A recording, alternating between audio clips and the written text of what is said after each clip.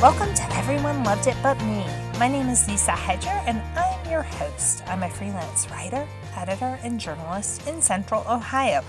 This is the podcast where we celebrate differences of opinions.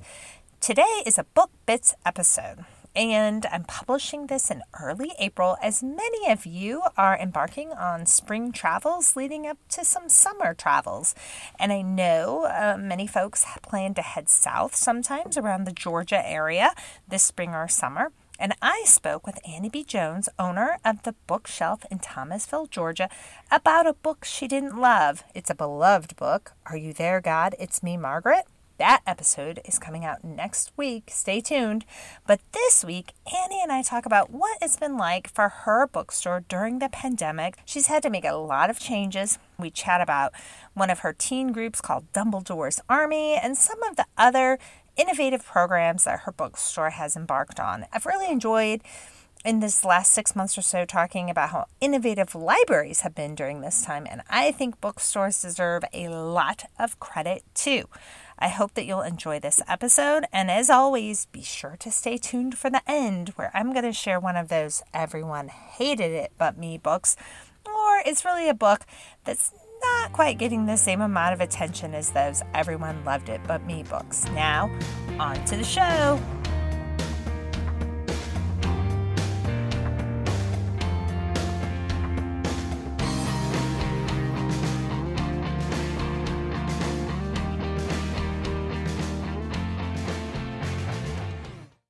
Today, I'm so excited to have Annie B. Jones, who is owner of the Bookshelf in Thomasville, Georgia. Annie began living her Kathleen Kelly dream in 2013 when she took over operations of the Bookshelf. Annie and her husband Jordan called downtown Thomasville, Georgia, their home. Annie spends her days among the books, adores leading story time with the little ones, and acts as Detective Nancy Drew to help readers find the right books.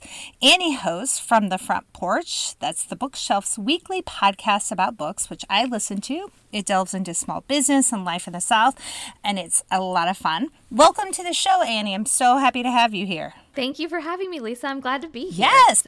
We like to do these things sometimes that I call book bits, where we just chit-chat about, you have this darling bookstore, and I listen to your podcasts, and I see online you have all these cool things. I was looking at one of your programs that's called Dumbledore's Army. Is that right? Where kids get to take home an arc, right? That was so cool. Yes, that's right. Our retail floor manager, Olivia, started this program a couple years ago, and right now they meet once a month. Okay. We think we're going to maybe move into quarterly meetings here in the next 6 months or so, but it is a group of young readers, and they all are fabulous readers, and many of them fabulous writers. And Olivia kind of gathers with them each month, and they share about the books they have read that month. And then they each get to take home an arc or two, so an advanced reader copy or two of a book that hasn't come out yet. And then they read it, and then they bring it back to the next meeting, and they tell us, I loved it, I hated it. They write a little review card. That's awesome. And we choose to stock our children's section in part due to their reviews. So if 5 or 6 of them really hate it, then there's no need for us to stock that book. If we don't need to buy that. But if 5 or 6 of them love it and can't stop talking about it, then that's one we stock a lot of. And so Olivia really does. Olivia acts as our children's book buyer, and she really does pay attention to what their preferences are, to what they're most attracted to in terms of books and literature, and she uses that to stock our kids section. Plus, it's just fun. It's essentially like a book club, a kids book club that meets every month, and she facilitates that, and the kids really like it, and I think it's really fun. Oh, that's really cool. That is so interesting. When I saw that, I thought that's very unique. And then you guys, yes. And just in terms of, I know you guys have been going through COVID, and you've talked a lot about that, and you've had to kind of transform. You've done so much online, of course. Do you feel, I don't know that things will ever get back to normal, right? But how do you feel? It sounds like, and I think on your website, you guys are starting to do readers retreats again. Do you feel like you're starting? Yeah. Okay, that's cool. I think we're starting to be the groundhog, coming out of the ground and poking our head around, is now okay? Which I feel like we've done that a few times in the last few Then you have years. to go back down. Yeah, exactly. But I do feel hopeful about what's to come. I think it really so many of us across industries are looking around and realizing, okay, we're not going back to normal, but can we achieve a level of new normal? And for us, our upstairs, for example, pre-pandemic, we had an upstairs at the bookshelf that functioned as an event space. And so we would host events there. We would rent it out for birthday parties. And we don't do that anymore because now our upstairs is our shipping facility. And our online sales grew in such a way, and our book of the month program called our shelf subscription grew in such a way that that's now where we package those. And it's not, I don't think the numbers are going back down to pre-pandemic sales levels. Like, I think that program has grown. I think our online sales have grown, and I think they're going to stay that way potentially. And so that is one way that our business has forever changed. But we are also starting to do some things that we were doing pre-pandemic. So pre-pandemic, we hosted a couple of reader retreats where we hosted mostly women, I think mostly women, but men are welcome too. But anyway, from all over the country, these people came and we put them up in a local bed and breakfast. Now we partner with our local hotel, the Marriott. That's a change that happened during the pandemic where the bed and breakfast closed. So like we're having to make adjustments and pivot, but we made this change to partner with our local hotel, and we do a weekend's worth of bookish festivities with about 24 women who come again from all over the country, and we do book club conversations, we do a live podcast, a panel discussion about books, a dinner party hosted inside our store, and so kind of all these kind of bookish activities that people can come and bring their friends. I am very hopeful. We hosted our first one in the new era, I guess, in February, and it went very well. And so it's my hope that we get to continue to do these. And we were able to do them in such a way where I felt really safe, both for my staff and for the people coming. Like, we required vaccinations and negative COVID tests. And so that kind of helped us be able to know, okay, we can do this safely. We can have this and kind of try to eke back into normal. And so there are ways in which our business has changed forever. And then there are ways that we are trying to do the things that we did that we loved pre-pandemic. Sure. And it's also an opportunity to realize, oh, not everything we did pre-pandemic do we have to bring back. And so as a business owner, that's part of it too, is like reevaluating and realizing what worked then might not work now, and what didn't work then might work now. Sure. So it's an experiment, but I do feel hopeful about the months to come. Right. It's interesting because there's certain things that we have done now. Like, I remember when we started adding senior hours to grocery shopping, or our library started delivering books to people's homes. And I thought, well, why didn't we do that all along? Why did we just start that? That seems like something that we should do long term. So you're right. Is this reevaluation? Yes. And are you seeing, I don't know what limits you guys have in terms of can anybody now come into the store? Could you do story times and things like that, or is that still a little? Yes, so for so long, and we're in South Georgia, and so that has been a very interesting place to run a business and to run out of pandemic. It's just been very interesting as a business owner. But for a while, we limited capacity. We closed, and we're just doing pickup and delivery, all those things. We are now open 10 to 6, Monday through Saturday. Masks are welcome, but not required. And we are back to doing in-person story time, which was one of our biggest things. Like, for a long time, we did them outside. So we didn't do them at all for a period of time. And then we were fortunate enough in the South to get to do them outside. And so we did some outdoor story times. But now, finally doing those back in the store. Similarly, we've been able to do Dumbledore's Army again. That's cool. We did that on Zoom a couple of times. We did it outside a few times. And now we're back in store. So we're really trying to move back, paying attention to numbers in our community. We're a small rural community, and so our numbers have fluctuated just like everybody else's kind of throughout the whole thing. But as long as those numbers stay low, we feel like we're able to really function relatively normally given the circumstances. And so that is part of the reason I'm feeling so hopeful. This past Saturday was the first Saturday I had not worn a mask in store in almost 2 years. And truly, 2 years it feels like. And it felt just nice to see some customers' faces. Obviously, if people choose to wear masks, that's totally fine, and they are welcome with open arms. But it is nice to start to see some familiar faces and see their full faces. It means more than I even really thought it would to be able to greet them and for them to greet us. That was really special this past Saturday. Yes. And Annie, of course, I will include, links to your website in the show notes as well. But you mentioned it briefly.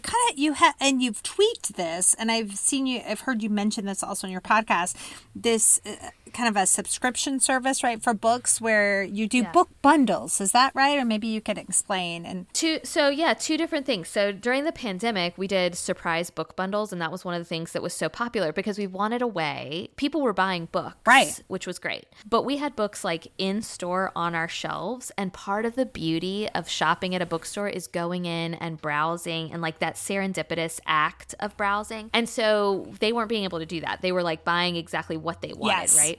Which is great, but we wanted to kind of mimic the browsing experience. And so we still offer surprise book bundles where like you pick a budget, you tell us how much money you have. I think we do $50, $100, $150, and $200. So you give us your budget, and we will pick, and you can even tell us if you want, like, oh, I like historical fiction, I like journalistic nonfiction, and we'll use that to craft a bundle for you of just surprise books. That was super popular in the pandemic and has continued to be popular, particularly for gifting or something like that, especially where somebody wants to gift their mom, a bundle of books. So that is one thing that we do and offer. And then the other thing that existed pre-pandemic but has grown is our shelf subscription service. And that is our more maybe traditional book of the month program. What sets ours apart a little bit is that you can choose which staffers' tastes you share. And so like if you pick the Annie subscription, you get mostly female-driven literary fiction and nonfiction. Right. Those are kind of my sweet spots. If you pick Olivia, you get mysteries and cozy thrillers and the occasional maybe magic or sci-fi. If you pick Nancy, you get mostly feel-good fiction and mostly PG reads for more sensitive readers. So you can kind of pick which person you are most like and get a new hardback book mailed to you every month. And that service has grown quite a bit, and we mail out about 350 to 400 packages every month, which is just remarkable and such a growth of our business. And it's a service that we really like. Like I spend a lot of my year reading for shelf subscriptions, trying to pick my favorite book of each month so I can have 12 really good books to send out throughout the year. So that is one of my favorite things that we do. All right, Annie, usually toward the end of the month in one of your podcasts, you'll talk about all the books that you read each month. How many books do you normally read in a year? Do you keep track of it? Yeah, so I do keep track now that I'm a store owner.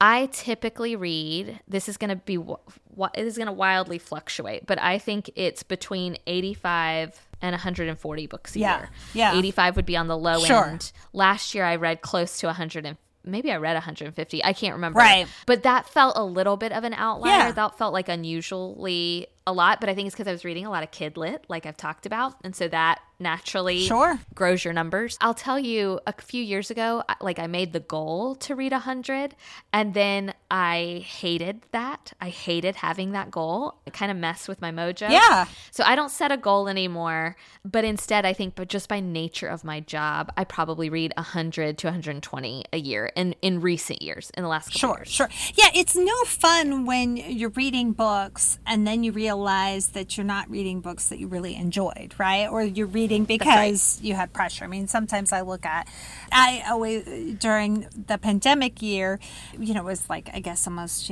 2 years ago now, where, it was like March 2020, I'm running to the library and I'm, grabbing like all of these books while everybody was getting their toilet paper.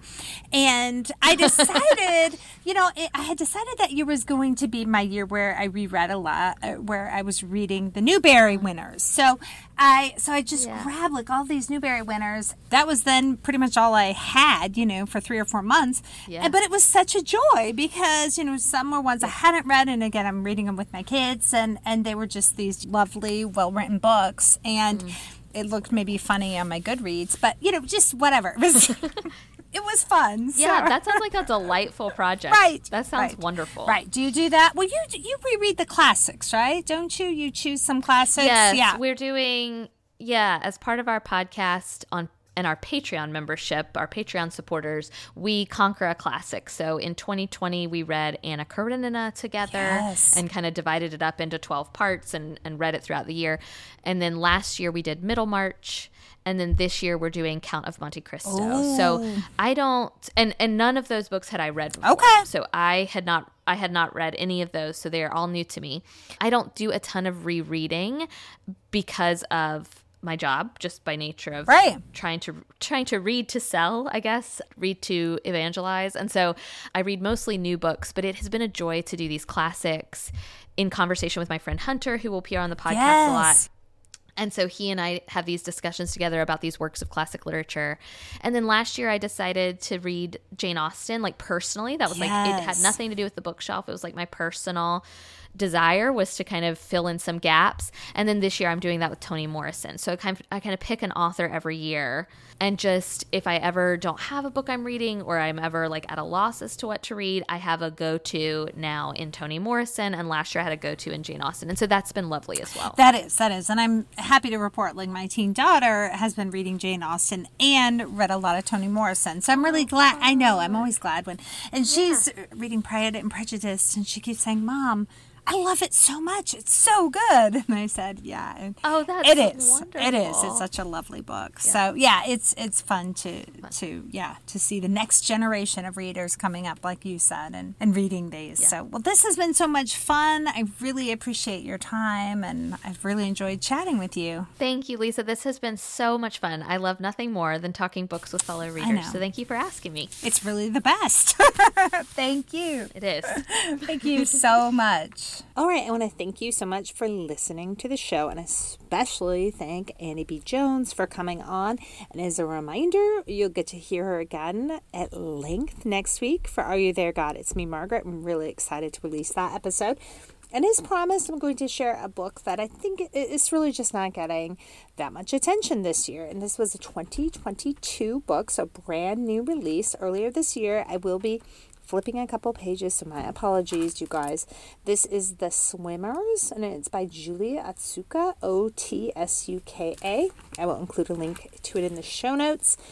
It starts out really focusing on the lap swimmers, and I will confess that one of my favorite sports is a lap swimmer. I'm a horrible swimmer. Literally, strangers will stop me and comment on ways to improve my stroke.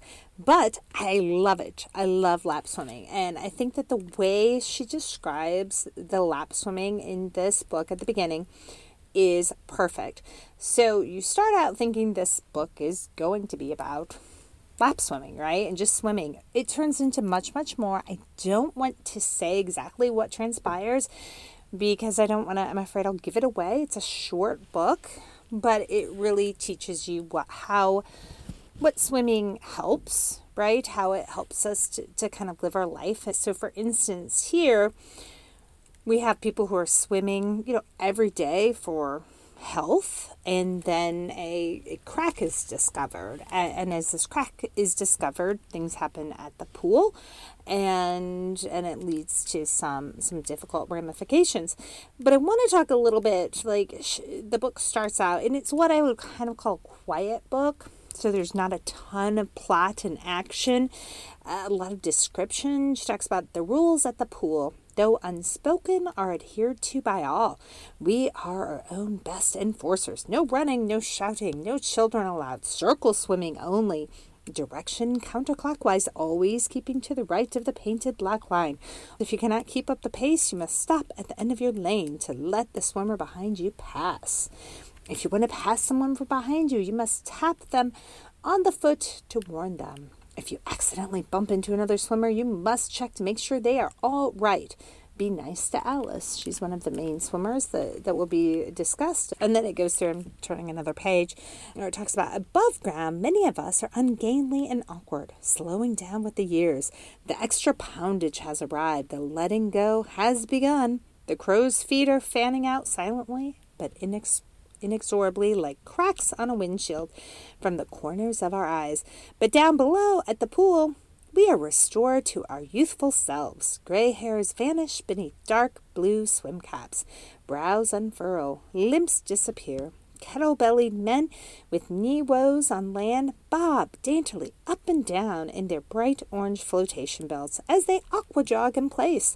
Plus-sized women, well past their prime, grow supple and agile in the water, dolphin sleek in their figure-slimming spandex suits. Stomachs are flattened, bosoms are lifted, long-lost waistlines reemerge. There it is. Even the most rotund of us steers her majestic bulk down her lane with ease and aplomb, as though she were the stately Queen Mary. This body of mine was built to float. All right, so you guys get the idea. I feel like this book, it's just written like that. It has a really lovely tone and quality. And as I said, it turns into something more than just about swimming, right? Like I mentioned, this mysterious crack in the pool. And it's one to consider on Goodreads right now. I think it only has about 3,000 ratings, so not many people are reading it. It's brand new. Again, thank you for listening to the show. I appreciate your time. And if I can give you a homework assignment, please consider following me on Apple iTunes or wherever you listen to podcasts. Also, consider a 5-star rating. That will really help other people learn about my podcast. Certainly, if you have any friends or relatives who love to read, be sure to tell them about my show.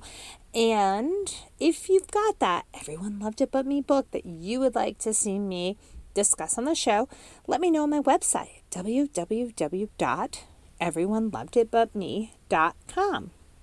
I hope that you have a lovely day today, and most importantly, I hope you get time to read today.